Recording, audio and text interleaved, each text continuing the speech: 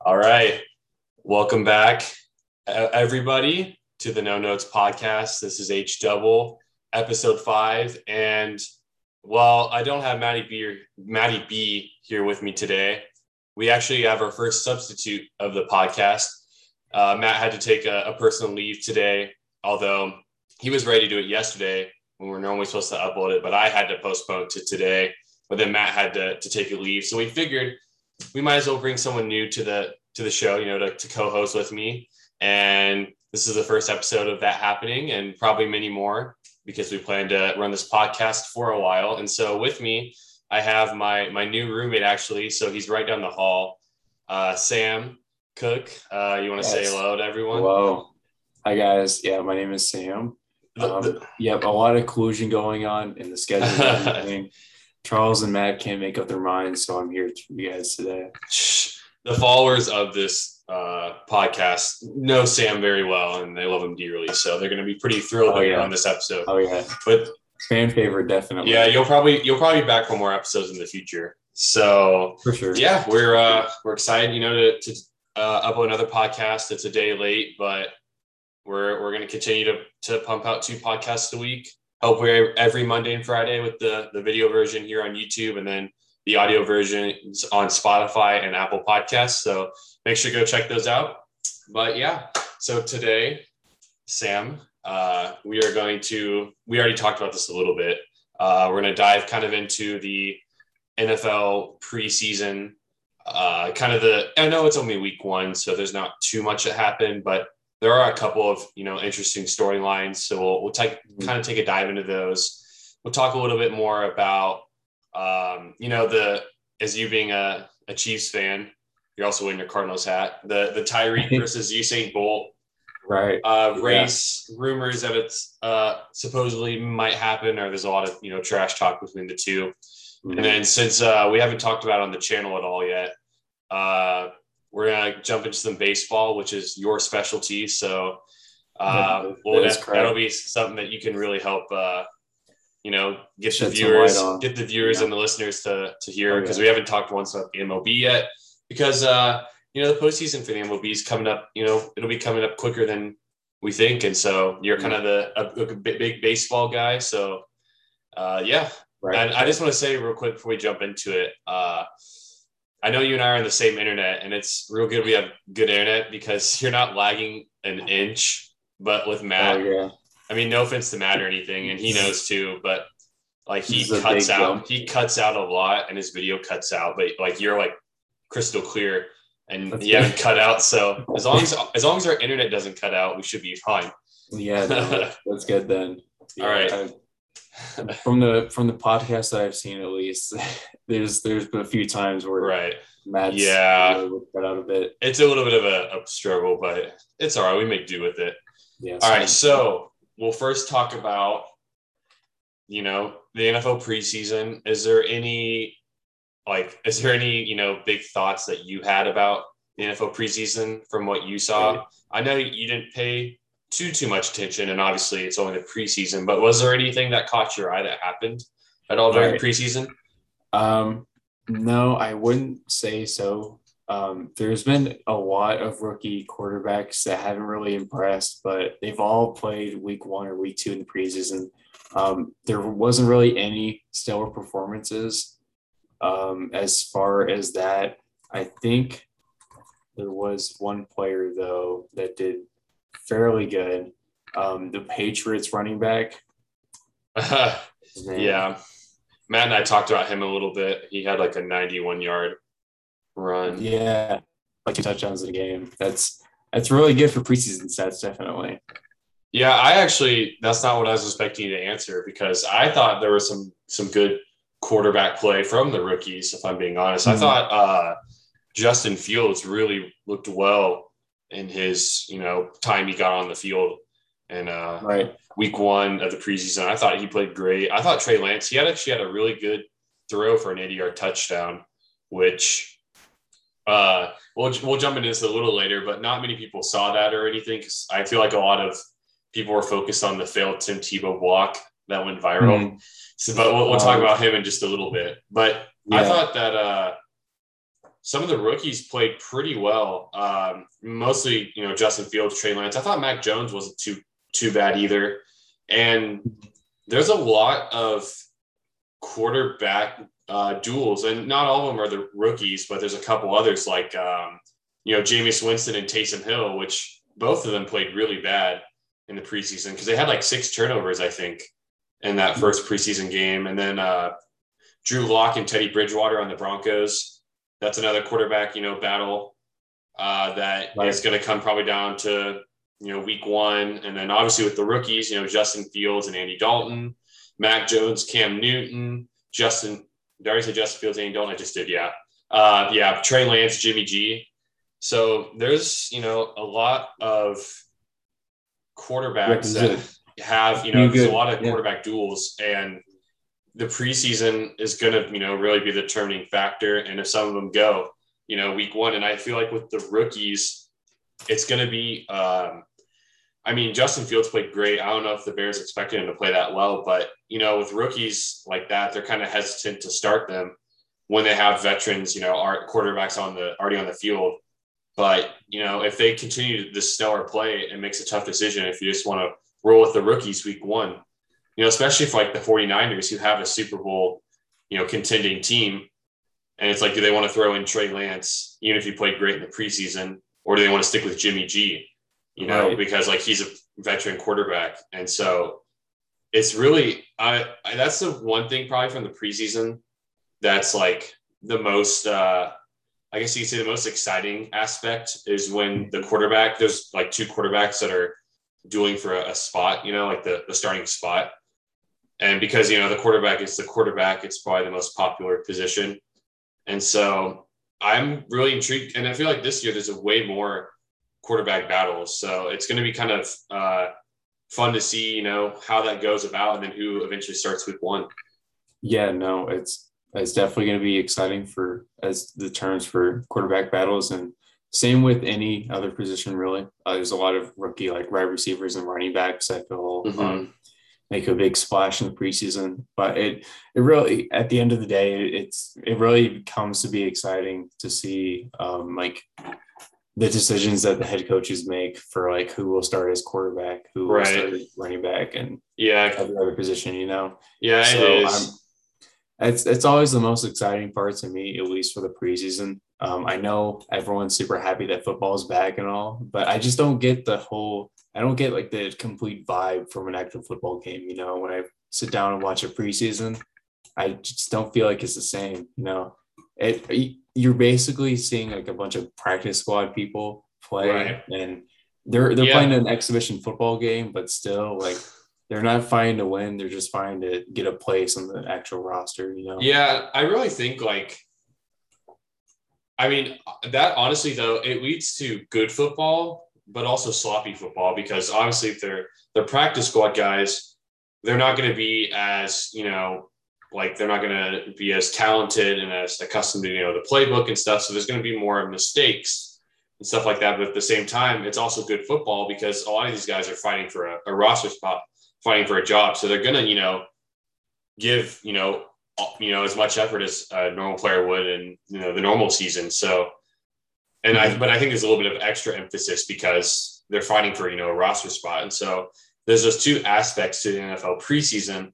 Now, for me personally, I'm not that interested in it, but I remember we were watching the Bills and Lions into the game, which actually was a good game for football. It came down to the game-winning drive. To your point, you weren't sure why. You're not sure why fans are, kind of so like the hyped about, but like that Lions, crap was really like into the game. Like they were really loud, even though it was only the preseason. And so that just shows you how much also football, American football, how much of an impact it has, not only in sports, but in the country. And, it's people love their football. That's all I'll say. Yeah. And so they're already getting on it early. I know a lot of people are still like, maybe the casual fans like you and I, maybe not the diehard fans, like who were at the games, we weren't really talking about because we have this podcast, which is fine and all, but we don't really care about the preseason. But like I was talking with Matt about this last week, the preseason games happen. It's kind of like what, but then like, as soon as that last preseason game happens and it's like the Monday or Tuesday after, and then, Thursday night football is coming up, we all like just jump into like, all right, here comes football season. And then we're just all on board. It goes from like 5% on board to 100% on board, just like that. No, I agree with everything that you're saying pretty much. Like, it's just the entire like culture almost that football brings. And I guess just everyone gets excited because we missed it for so long. Like the 7-8 months without football, we all just get and then excitement bundles up for it, And last year, luckily there was a season, but obviously there wasn't that many fans, and it was still kind of a weird season in terms of, COVID cases and games getting like postponed, players being out. So it was still a little bit of an odd taste from last year, but this year, hopefully it feels like it's going to be like kind of back to a full normal football schedule. And so that's going to be really exciting. I think that's what we've been, missing in the sports world for sure. And we kind of got that with the NBA in the playoffs.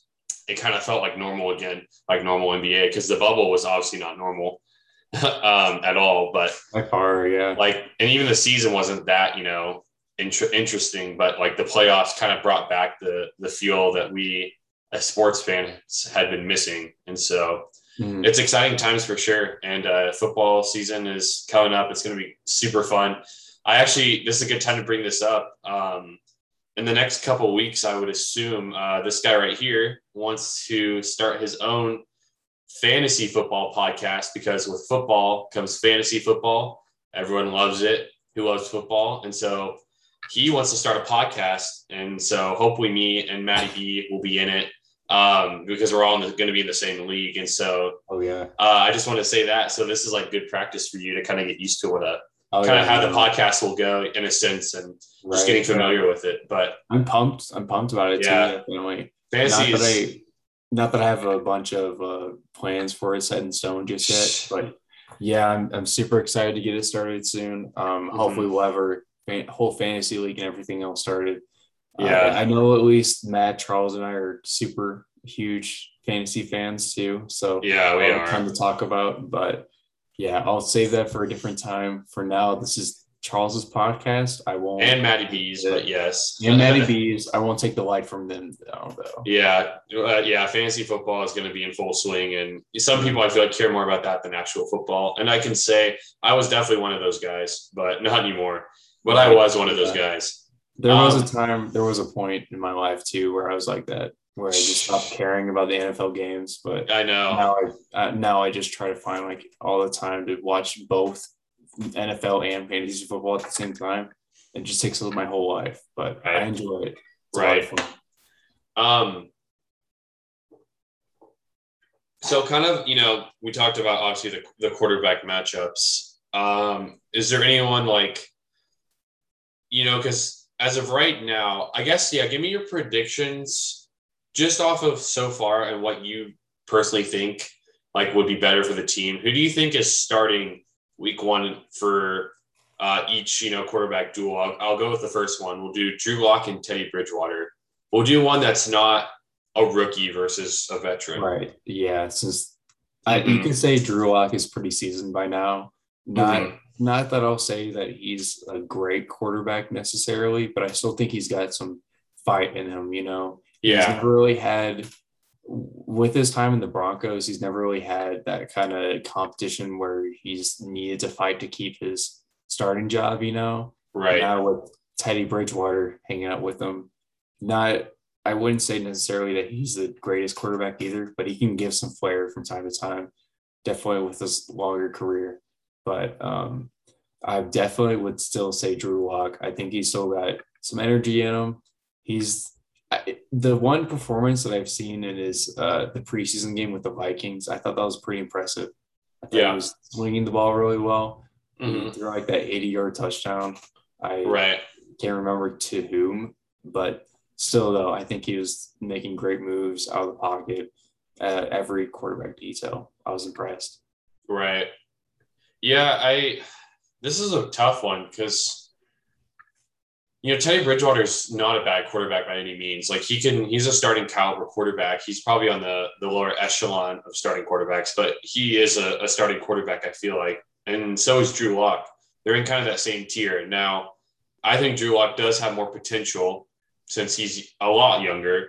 So there's, more that he hasn't, maybe quite shown or developed. But with Teddy Bridgewater, you kind of know what you're going to get out of him. Mm-hmm. And so it makes it really, I personally think Drew Lock's going to start too. I think they really, brought in Teddy Bridgewater to maybe help, fire up Drew Lock a little more. And if, Drew Lock, he's like the safety net. If Drew Lock is not playing well, then you can throw in Teddy Bridgewater, who's, a veteran by now, and he's a consistent quarterback. He can give you some solid play. So I personally do think Drew Lock will still be the starter week 1, bearing any injuries or anything.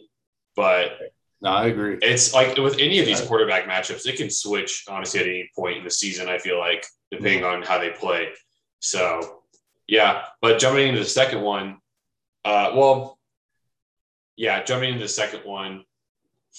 what do you think about Jimmy G and Trey Lance? And who is starting week 1 for the 49ers? Starting week 1 for the 49ers. I don't know. That's a bit tougher. I'd say it's a bit tougher for me. Trey Lance, I mean, we've seen him in a preseason game so far, but I don't really know. I wouldn't think like the 49ers as a team would need to bet on a rookie quarterback like that.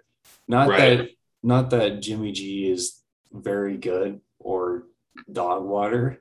He's kind of middle of the line, kind of like he is. Water, just with less experience, But that's interesting. I would say, okay, so I like to think if I'm part of the 49ers organization, say if I'm like the head coach or something, I would probably put Jimmy G as a starter week 1 and then maybe roll Trey Lance in a little bit more down the line.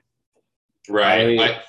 I definitely wouldn't want to put all my eggs in the same basket, for a rookie quarterback just coming off of being drafted. But I think that's just more of a safer pick for me. But what about you? I think Jimmy G starts.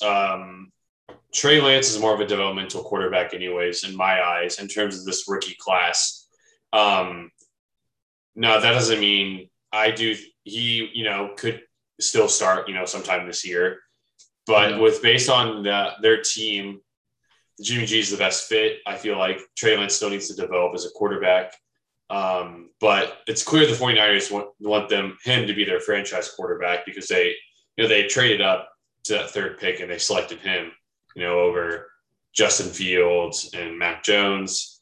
When a lot of people weren't too sure if he should have been that high of a pick, but Trey Lance's potential might be higher than any other quarterbacks, assuming he hits that because of his ability to rush with the football. And he's got a really good arm too. So he could be a really good dual threat quarterback, but he's got to develop, he's got a lot of things he needs to work on. And with that team, I think it's best that he sits under Jimmy G this year. And I think Jimmy G can give them another year of productive football. But I mean, Trey Lance, just off the week 1, he is exciting. I feel like he's going to be a really good quarterback. And Matt and I were talking about it on Friday. This quarterback class is loaded, honestly. And this draft class in general just seemed really loaded with talent, but the quarterbacks especially. I think all the first-round quarterbacks are going to be good quarterbacks, like really good, So it'll be exciting to watch them kind of grow. And we already have young quarterbacks, Patrick Mahomes, Josh Allen, Lamar Jackson, and so it's definitely going to be a new era of quarterbacks. So it's exciting. It's going to be fun to watch, definitely. We'll do one more. No, we'll do 2 more. We'll do Jameis Winston and Taysom Hill, the Saints quarterbacks. This is probably my most confident pick. 100% Jameis Winston. I don't have any trust in Taysom Hill. Hot take, probably, but I'll say he was terrible. He was terrible in his preseason game. Bad in his start. Everyone thinks he can be a good little utility man, which I kind of agree by, but in that way as well, he's not really super, super talented in any position that he plays, And the same goes for being a quarterback.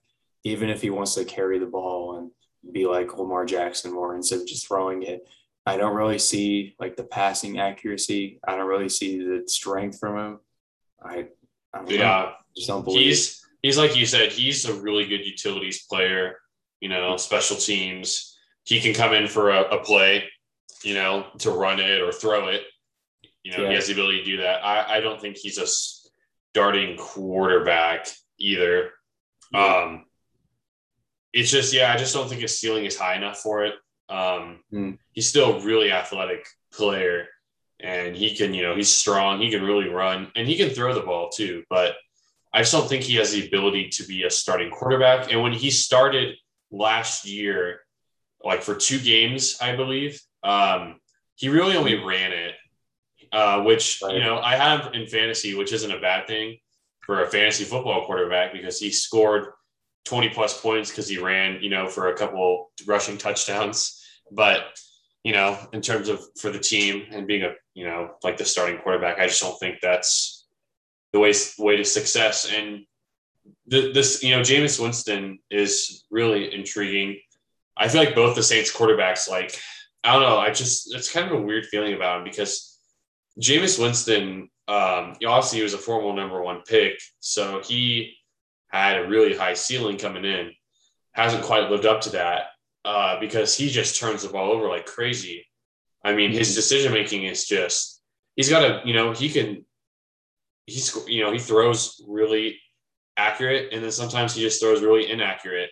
And, he just has trouble, I feel like, reading defenses in a sense, because when he was a starter for the Buccaneers, he had a lot of yards and he had 33 passing touchdowns, which is really good, but he had 30 interceptions, which is unbelievable. That's so many. Now, maybe the Saints can help him tone that down a bit, but like, he's just such a wild card, honestly. Yeah, and Taysom Hill's a wild card too of a quarterback. So but in terms of like the project quarterback for a starting quarterback, Jameis Winston fits that mold much better than Taysom Hill. Yeah, no, for sure. 100%. But that doesn't mean that Jameis Winston could lose his job still to Taysom Hill. Like that could happen if he's throwing too many interceptions. Yeah, that could be the case. And the Saints, like with Michael Thomas not supposed to be playing, they don't really have any receivers. They have Alvin Kamara, but yeah, they don't have. I don't know. I don't think the Saints are going to be that good this year. They still have a pretty good defense, but I just don't think they're gonna be like a 500 team in my opinion. I feel like, but who knows? It's definitely going to be exciting to see. Yeah, especially if they do start with Jameis Winston, regardless of if he throws like 4 interceptions or not. It'll be kind of nice for everyone, but hey, we'll just have to see what goes on. And now, the last one, which I'm actually confident in my pick. This is, if Martin listens to this, he might think I'm crazy. He might agree with me. I don't know, because he's the Bears fan here. But Justin Fields or Andy Dalton, who starts week 1? Oh, I think I have my answer locked, but I want to hear your answer first, Charles. I'm going with Justin Fields. I'm going to go with the first kind of not player in this duel who you might think would be the starter. But I think the Bears are just going to let Justin Fields run it this year. I personally think the Bears they made the playoffs this past year, right? Just snuck in as a 7th seed. Yes. So they have a playoff team. Their defense is still, really good. And so it might be dumb to just throw Justin Fields in there, but I don't know. I just feel like with how, Andy Dalton is just average and average Andy. I just feel like the Bears with their quarterback play lately, they just want to, I'm feeling that they want to let, Justin Fields just take over and play the whole year.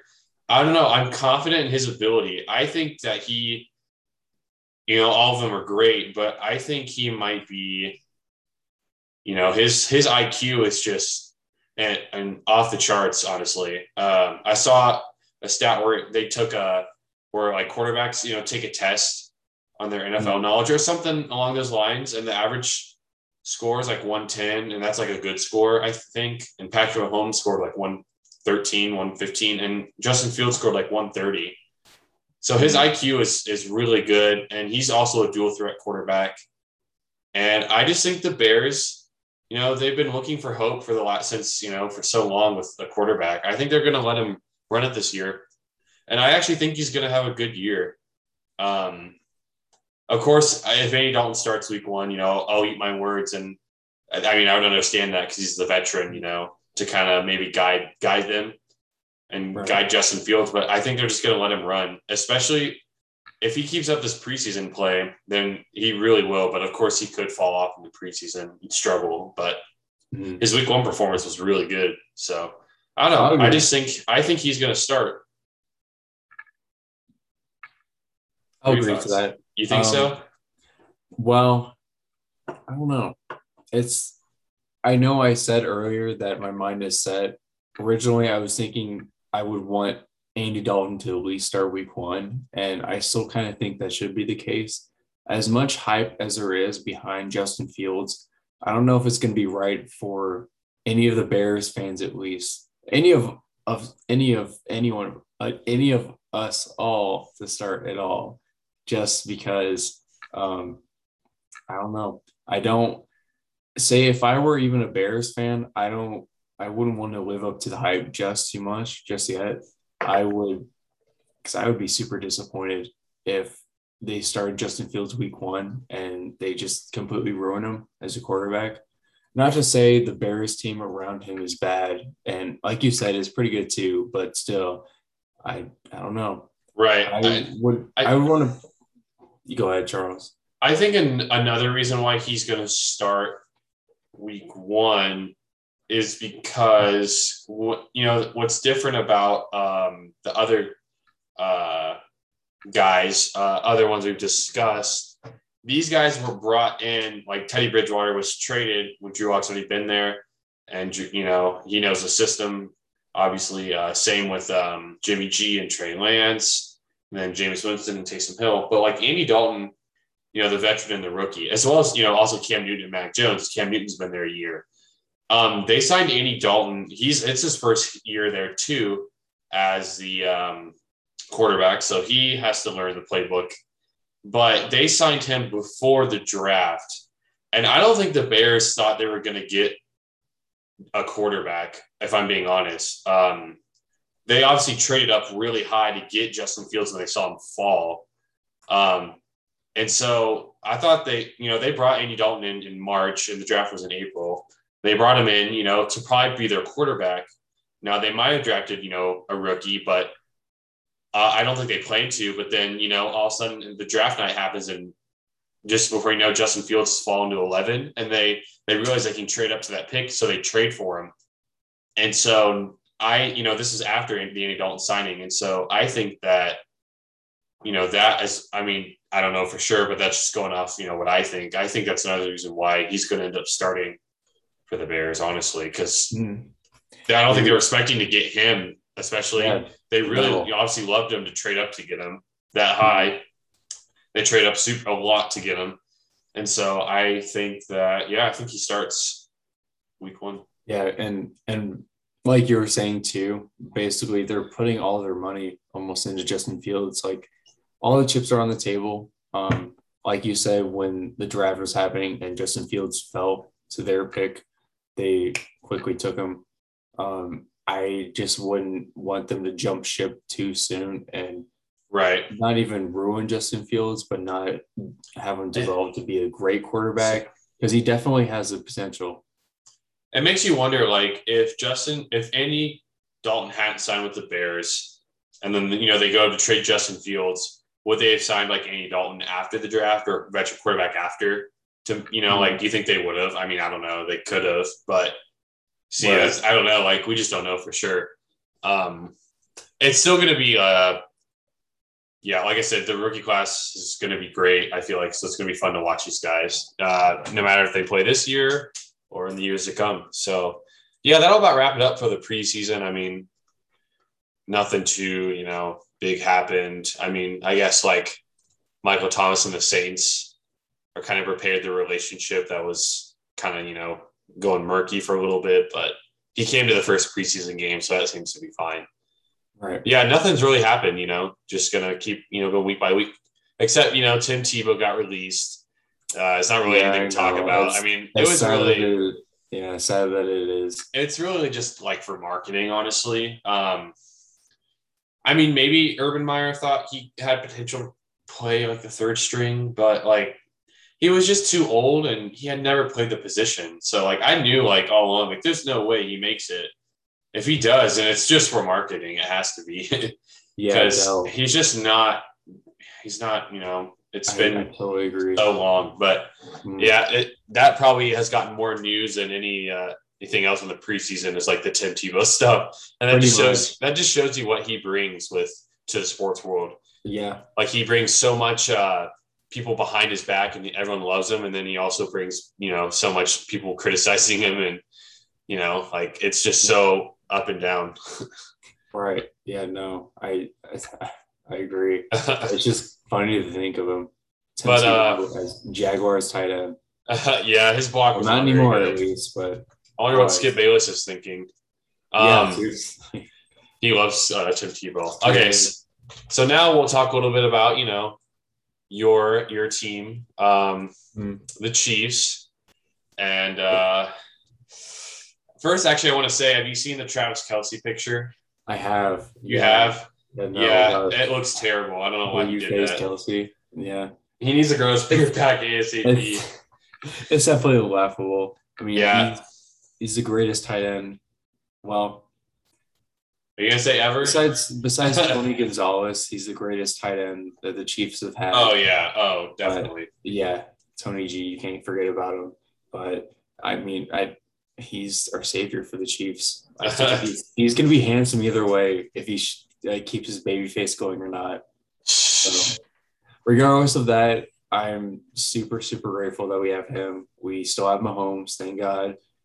We signed him to a 10-year contract, but still, anything could happen. No, but you know who else you got? Tyreek Hill. And Tyreek Hill has got a little bit of something going on with Usain Bolt about about this little playful challenge to a track race. For some reason, it's like I think it's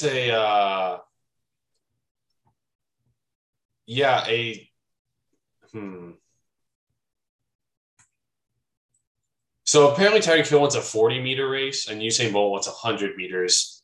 So I'm reading something that they're like they should just do 70 meters to meet in the middle. It's first. We'll talk about predictions after, but like, what do you think about this? Is it just like fluff? Is it just pointless, or do you think this could actually be something like Showtime?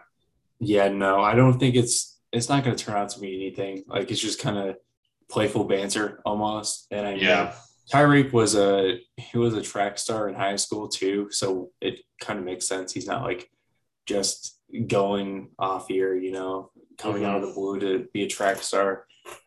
You can kind of relate to Jake Paul going into boxing. No one really saw that coming once he first announced it.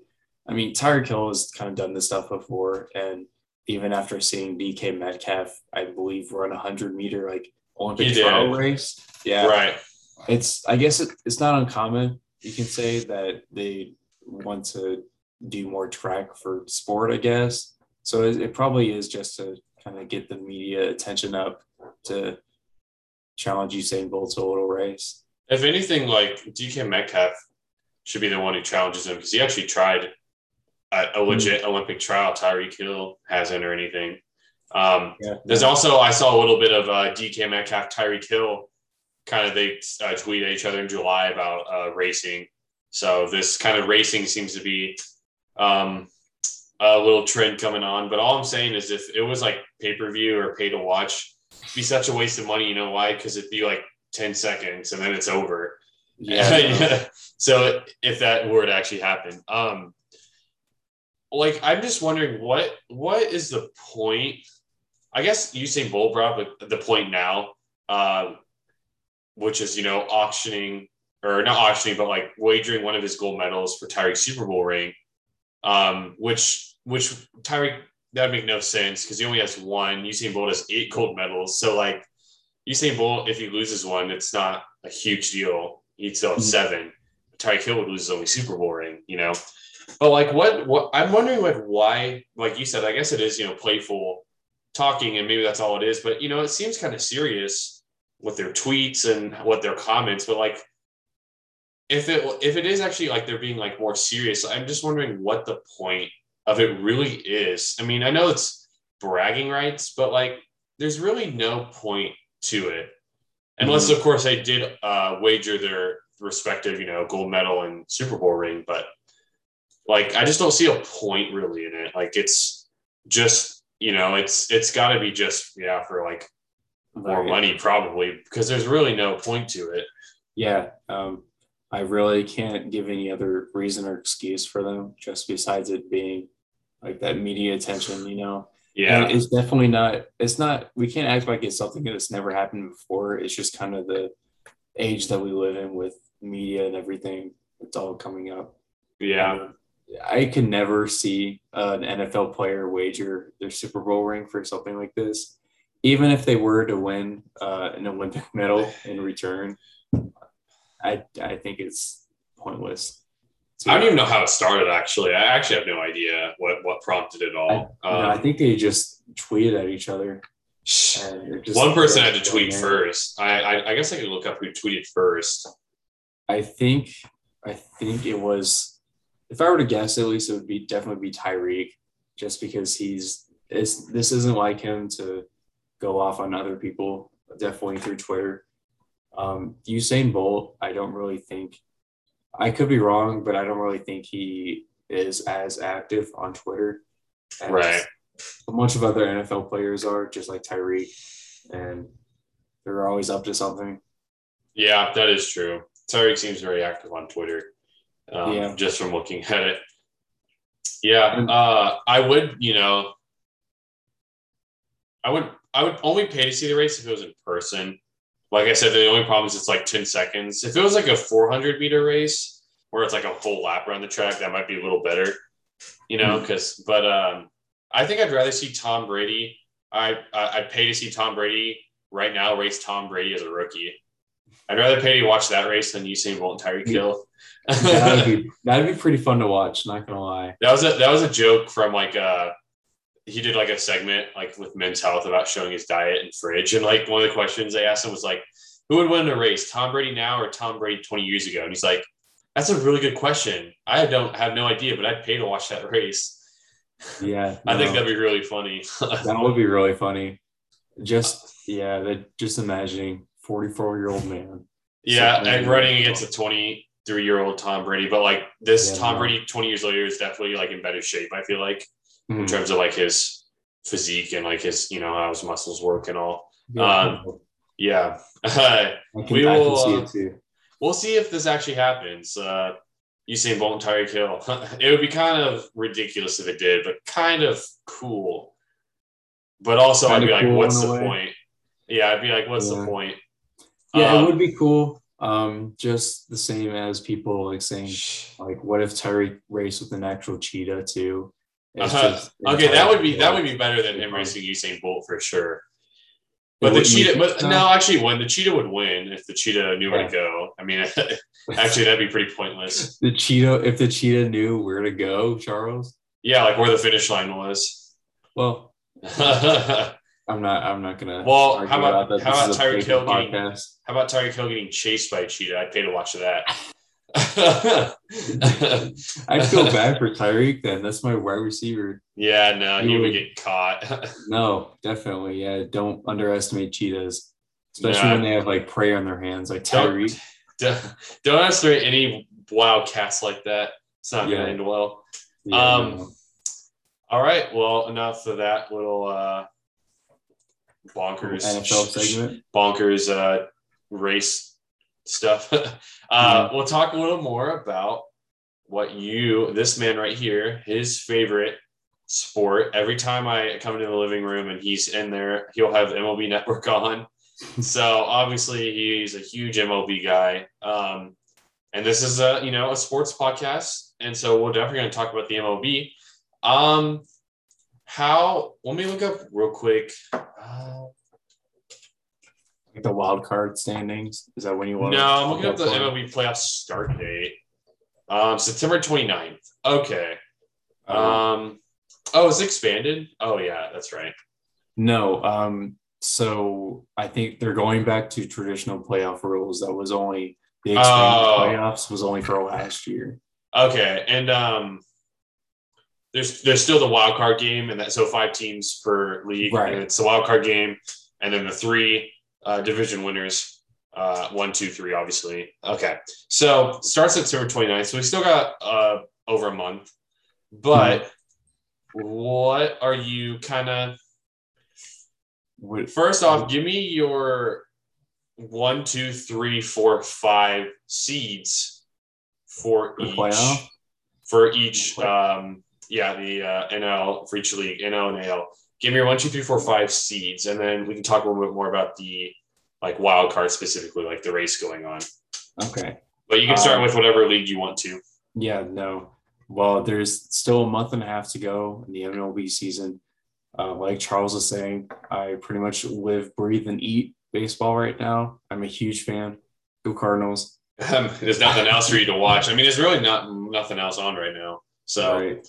Well, yes, as a guy that hates baseball, like I don't hate it, but it's not something unless it's playoffs. I'm not going to really watch it. Right. Right. Yeah, no, I get what you're saying. I'm just messing with you, Charles. All right, I see what you're saying. Yeah, I think it's a little clear though. I think the picture, like the playoff picture, is becoming pretty clear, even that there's still a month and I don't know how many specific days there are left until the playoffs for the baseball. But the Rays, Tampa Bay Rays, they're doing beautiful right now. People keep saying they don't know how with sorry, let me pull up the roster really quick. Sorry, is that your 1 seed, by the way, for the AL? The Rays? Yeah, I would believe the Rays would be my 1 seed. So I'm going to start listing these all like from 1st seed to 5th. Right. But definitely have the Rays as the number 1 seed. They've really impressed every analyst, every like casual fan, anyone in between.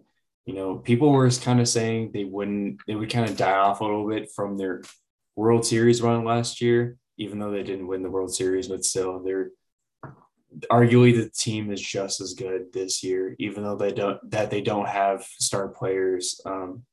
Even though they don't have the star pitchers like they had, the dominant bullpen, everything like that. There's a lot of players that they lost or that they traded, but people are still baffled that they're still floating a little under the water per se. But they're 72-47 right now, which is I believe the best record it's tied for the best record in the MLB.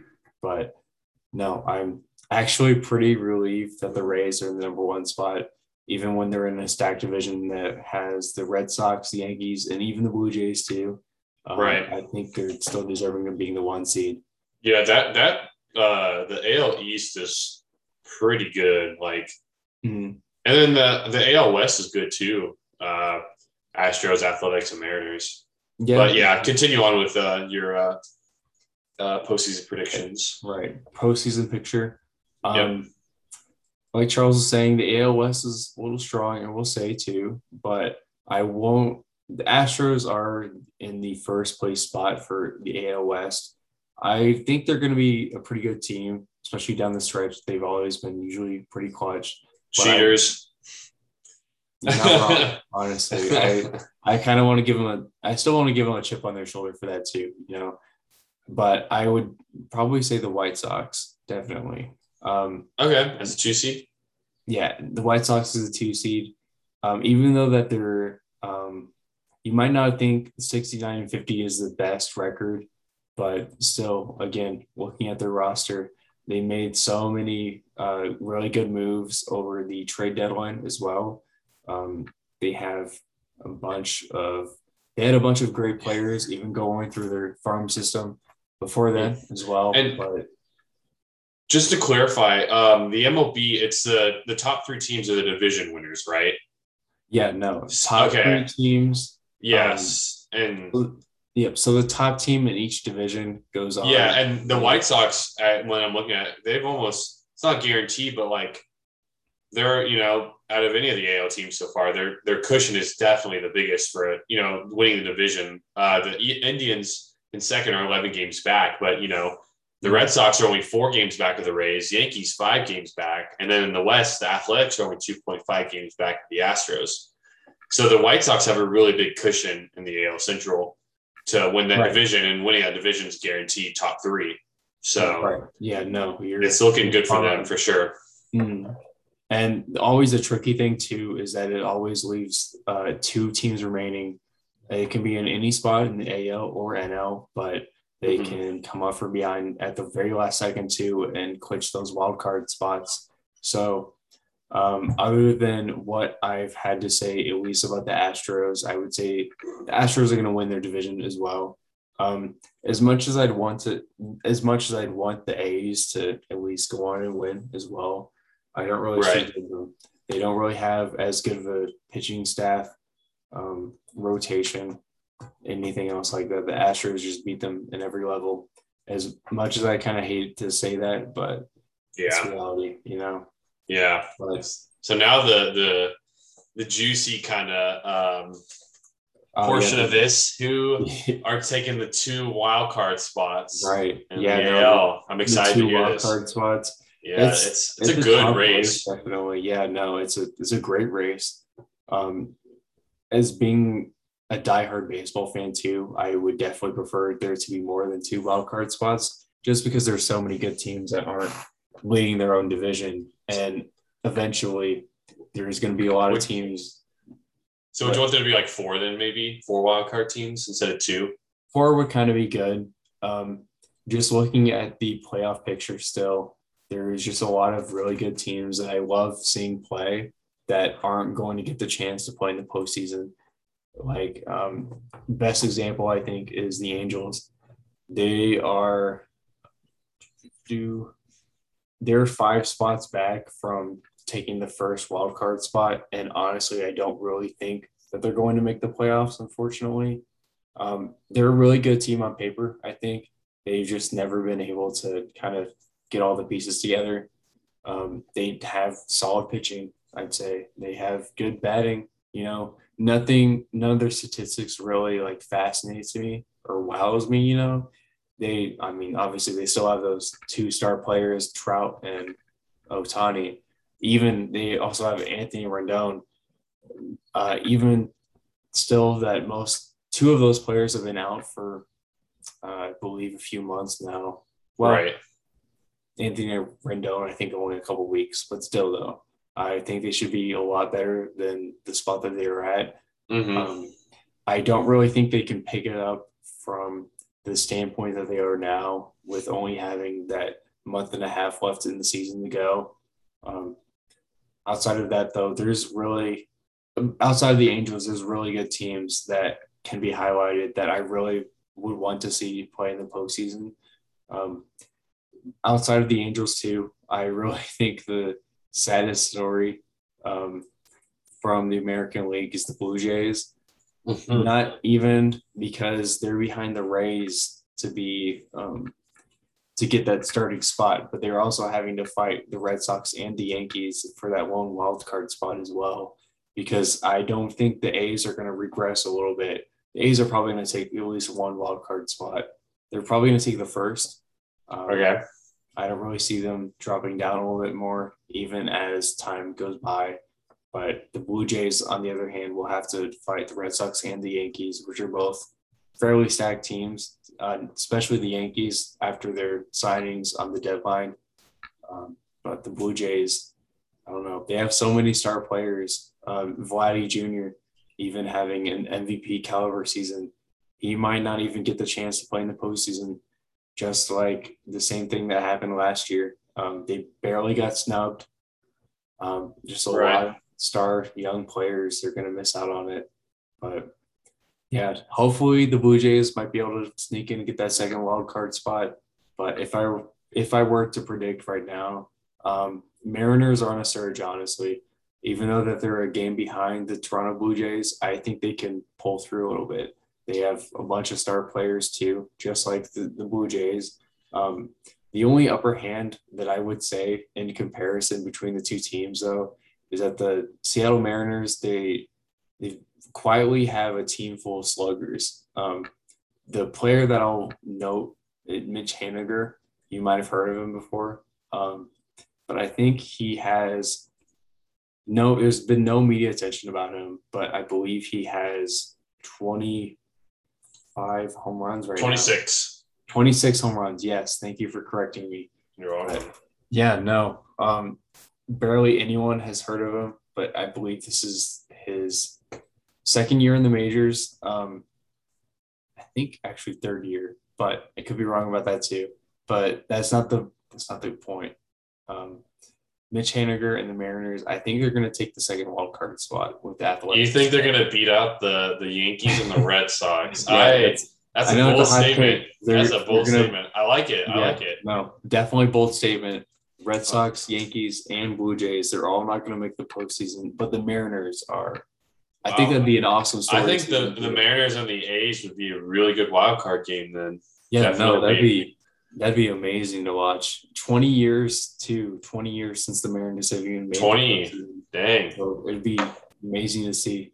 All right, before you pick your NL, I'm just going to turn my light on because I'm getting pretty dark. You can see. So I'm going to turn my light on real quick, but then you jump into your NL predictions. Okay. But yeah, no, that would definitely be amazing. Oh yeah, that's much better. It's a lot. Yeah, that is actually a lot brighter in your room. Man, that light is bright though. So sorry about that. All right, it's getting a little late here, but cover with your hand. Yeah. No idea.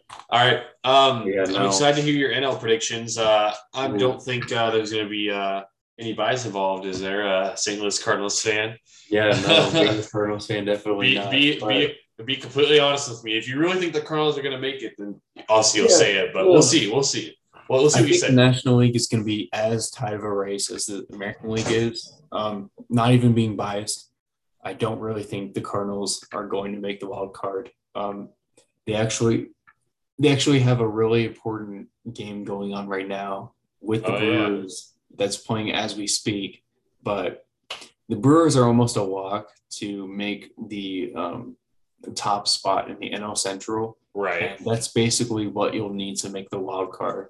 Because with the wild card, especially in the National League West, I'll have to highlight that you're having to battle the Dodgers, the Padres, and the Reds, and even the Phillies and the Mets for that second wild card spot. Don't even think that you're going to take the first wild card spot. That's the Dodgers. Yeah, they're a huge lead.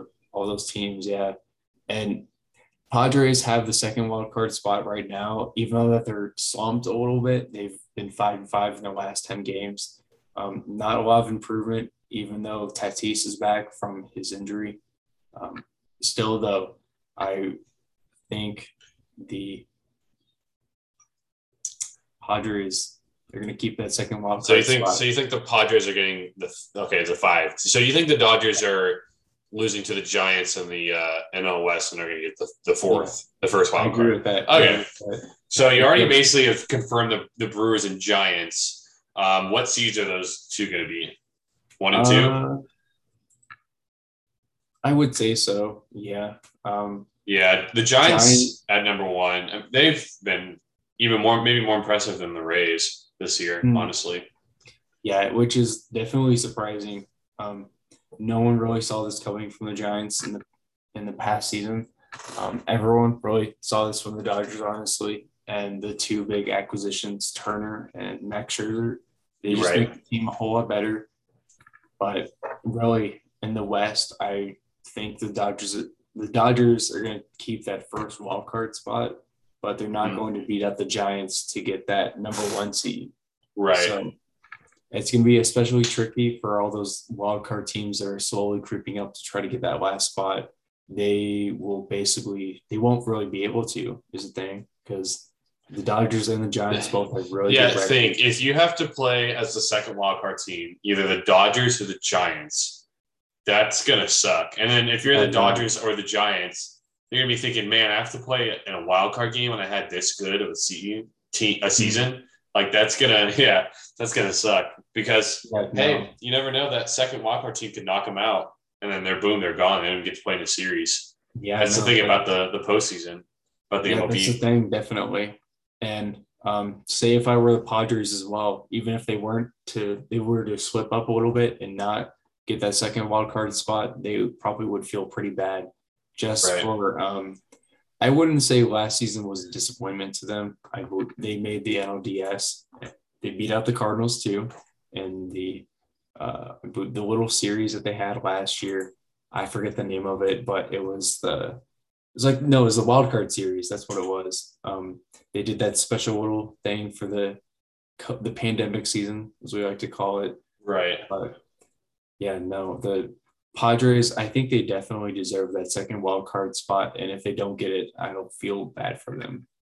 Same with the Reds, honestly. I haven't talked about the Reds a lot, but um, both the Reds and Cardinals are multiple games back from the Brewers from taking that top NL Central spot, I'd say the number 2 seed. Right. But yeah, So that leads me now. You've covered most of the NL, but there's one section you haven't covered, and that's the NL East. And so basically, none of those teams are making the wild card, but one of them will make the playoffs on who wins the division. So who's going to win the NL East?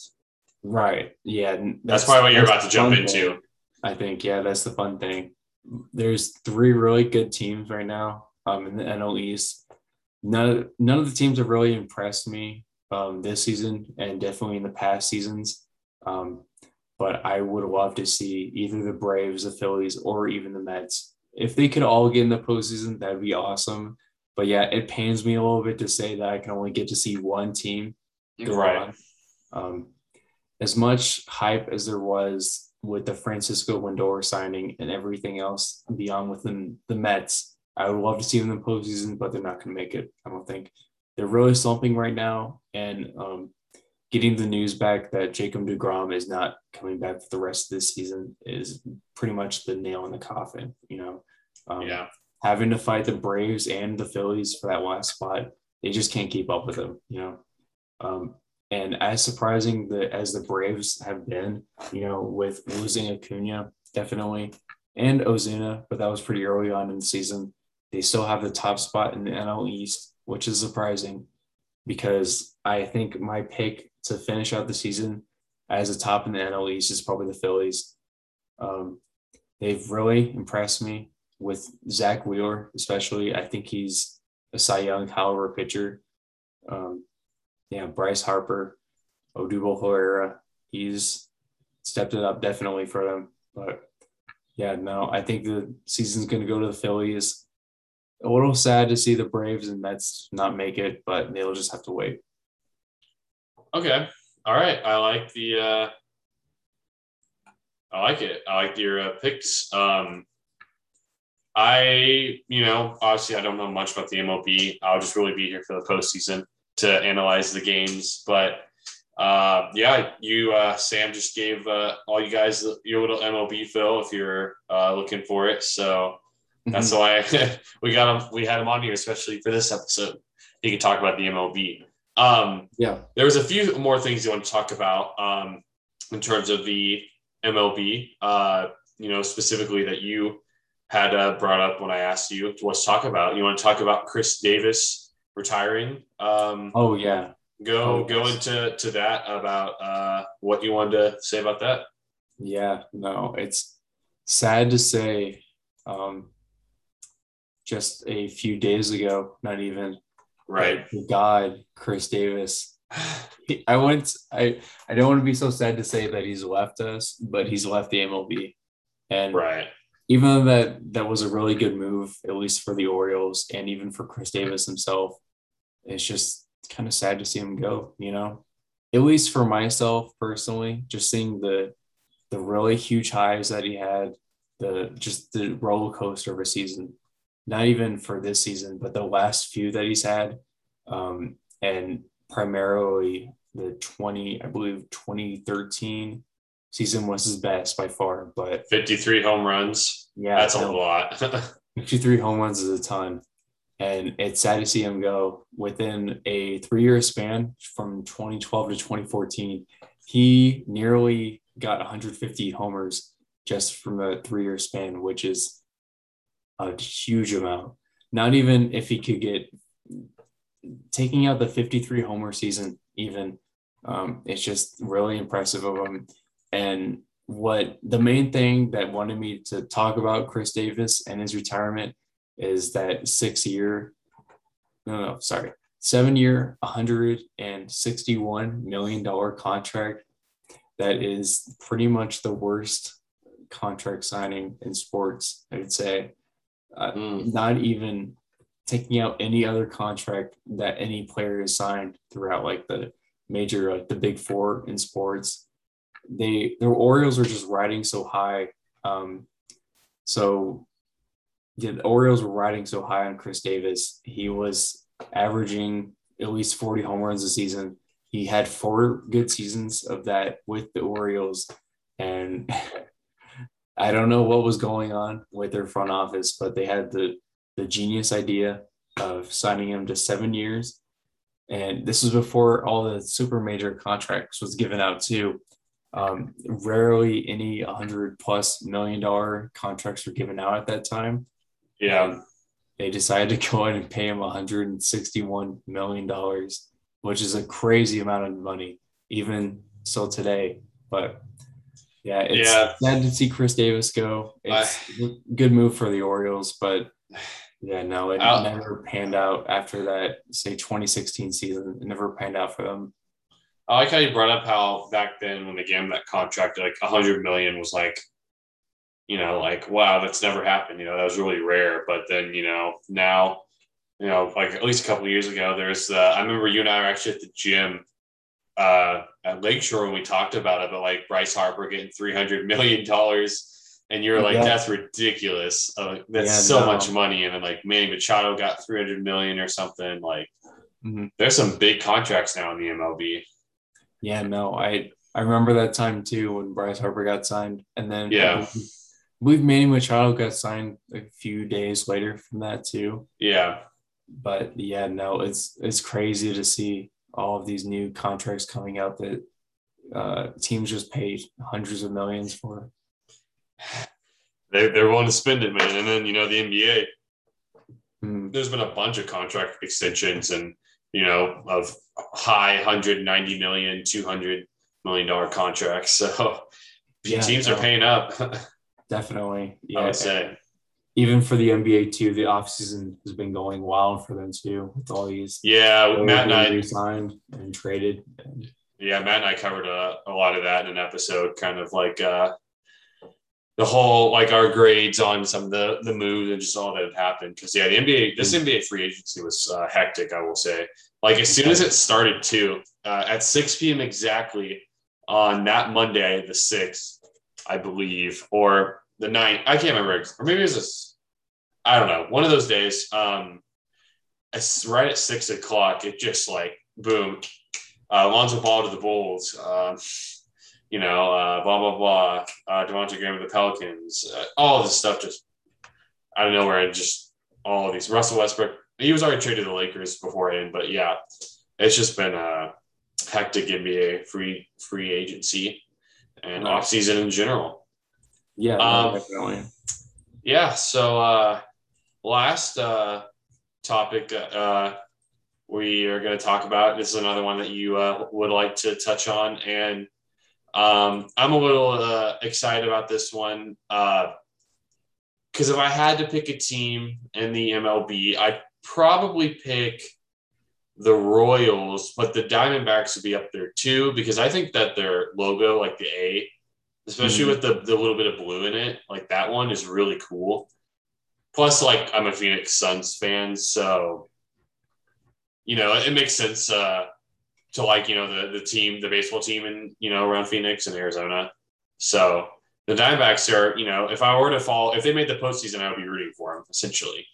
And obviously they're not going to because they're terrible, but they've got, it seems like a really promising young pitcher on their hands because Tyler Gilbert in his first, well, he's actually not that young. He's 27.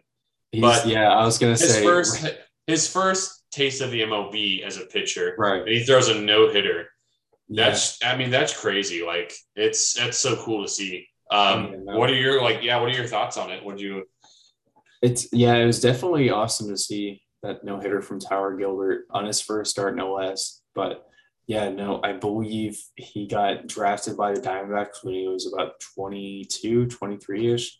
He's been rolling around in the minor leagues all that time, but it's just almost a Cinderella story, you can say, just to have him finally make it all the way up to the majors and get his first major league start and be able to throw a no-hitter against the Padres too, no less, of a offensively stacked Padres team. He actually was drafted by the Phillies, so they must have traded him to the Diamondbacks in some trade, right? Where he was just a prospect. But that probably was the case with the Phillies. But yeah, I didn't actually know that. But yeah, no, it's just awesome to see, especially with his both of his parents in the stands, I believe. It's just something that you love to watch about baseball. And that's always something that's a little heartwarming to me, especially more as a baseball fan, getting to see no-hitters and debuts, especially like that too. It's just awesome. Yeah. Has that ever happened in a first start? Or is that like the first time ever? To my knowledge, it hasn't happened in our lifetimes, but I believe there have been a couple other pitchers. It hasn't been until I believe like 1960, 1970. Wow. That's happened before. So that's really, really tough it's already tough to throw a no-hitter as it is, but, as your first start, like that just seems improbable, honestly. Yeah, I'm going to look up you might know off the top of your head. So it wasn't a perfect game. So he must have walked and there might've been an error, right? Right. Do you know how many walks he had or?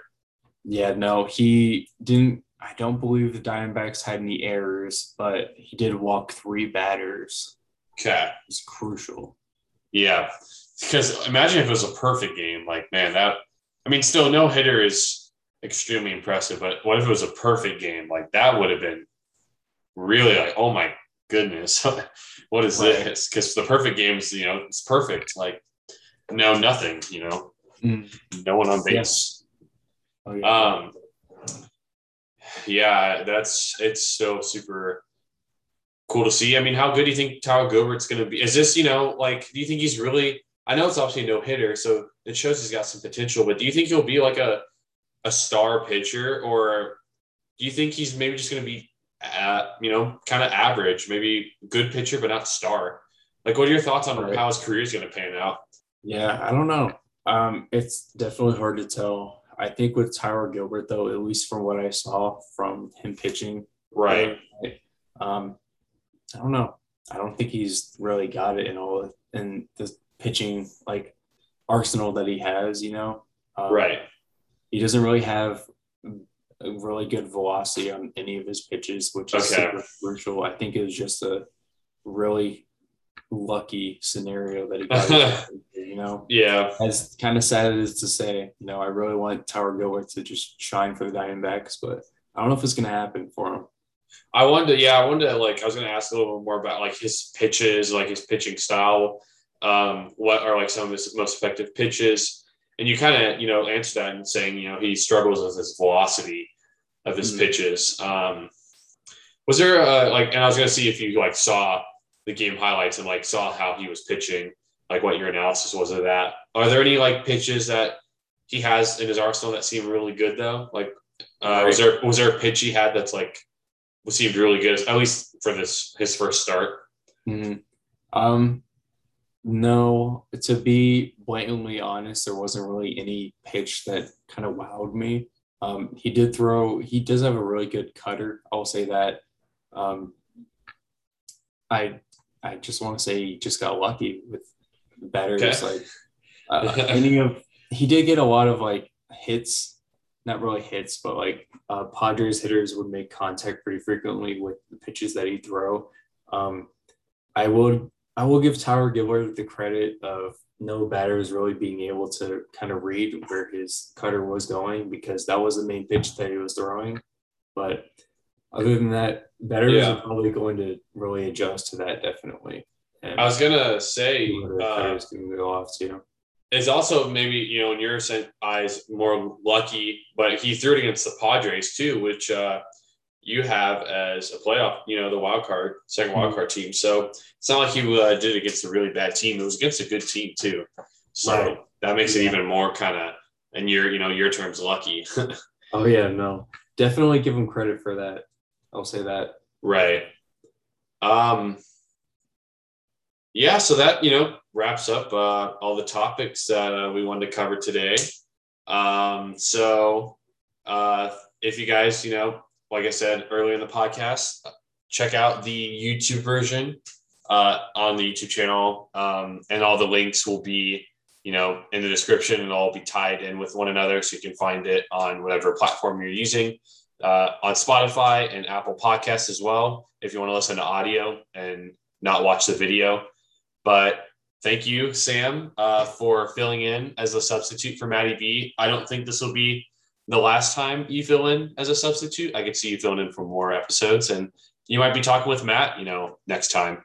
So, thank you. It was, episode 5. You could say you're a part of the history of the No Notes podcast. So it's making history, basically. You're definitely our baseball analysis guy. Like, that's definitely your specialty, but a good amount of football too, American football. So, and obviously you like bowling and other stuff, but maybe if we ever talk about that one of these days, you never know. That's for future things to talk about. I'll say that, but it was a lot of fun to be able to hang out with you. How do you feel about, how does this make you feel about, the fantasy podcast? Does this make you feel more confident?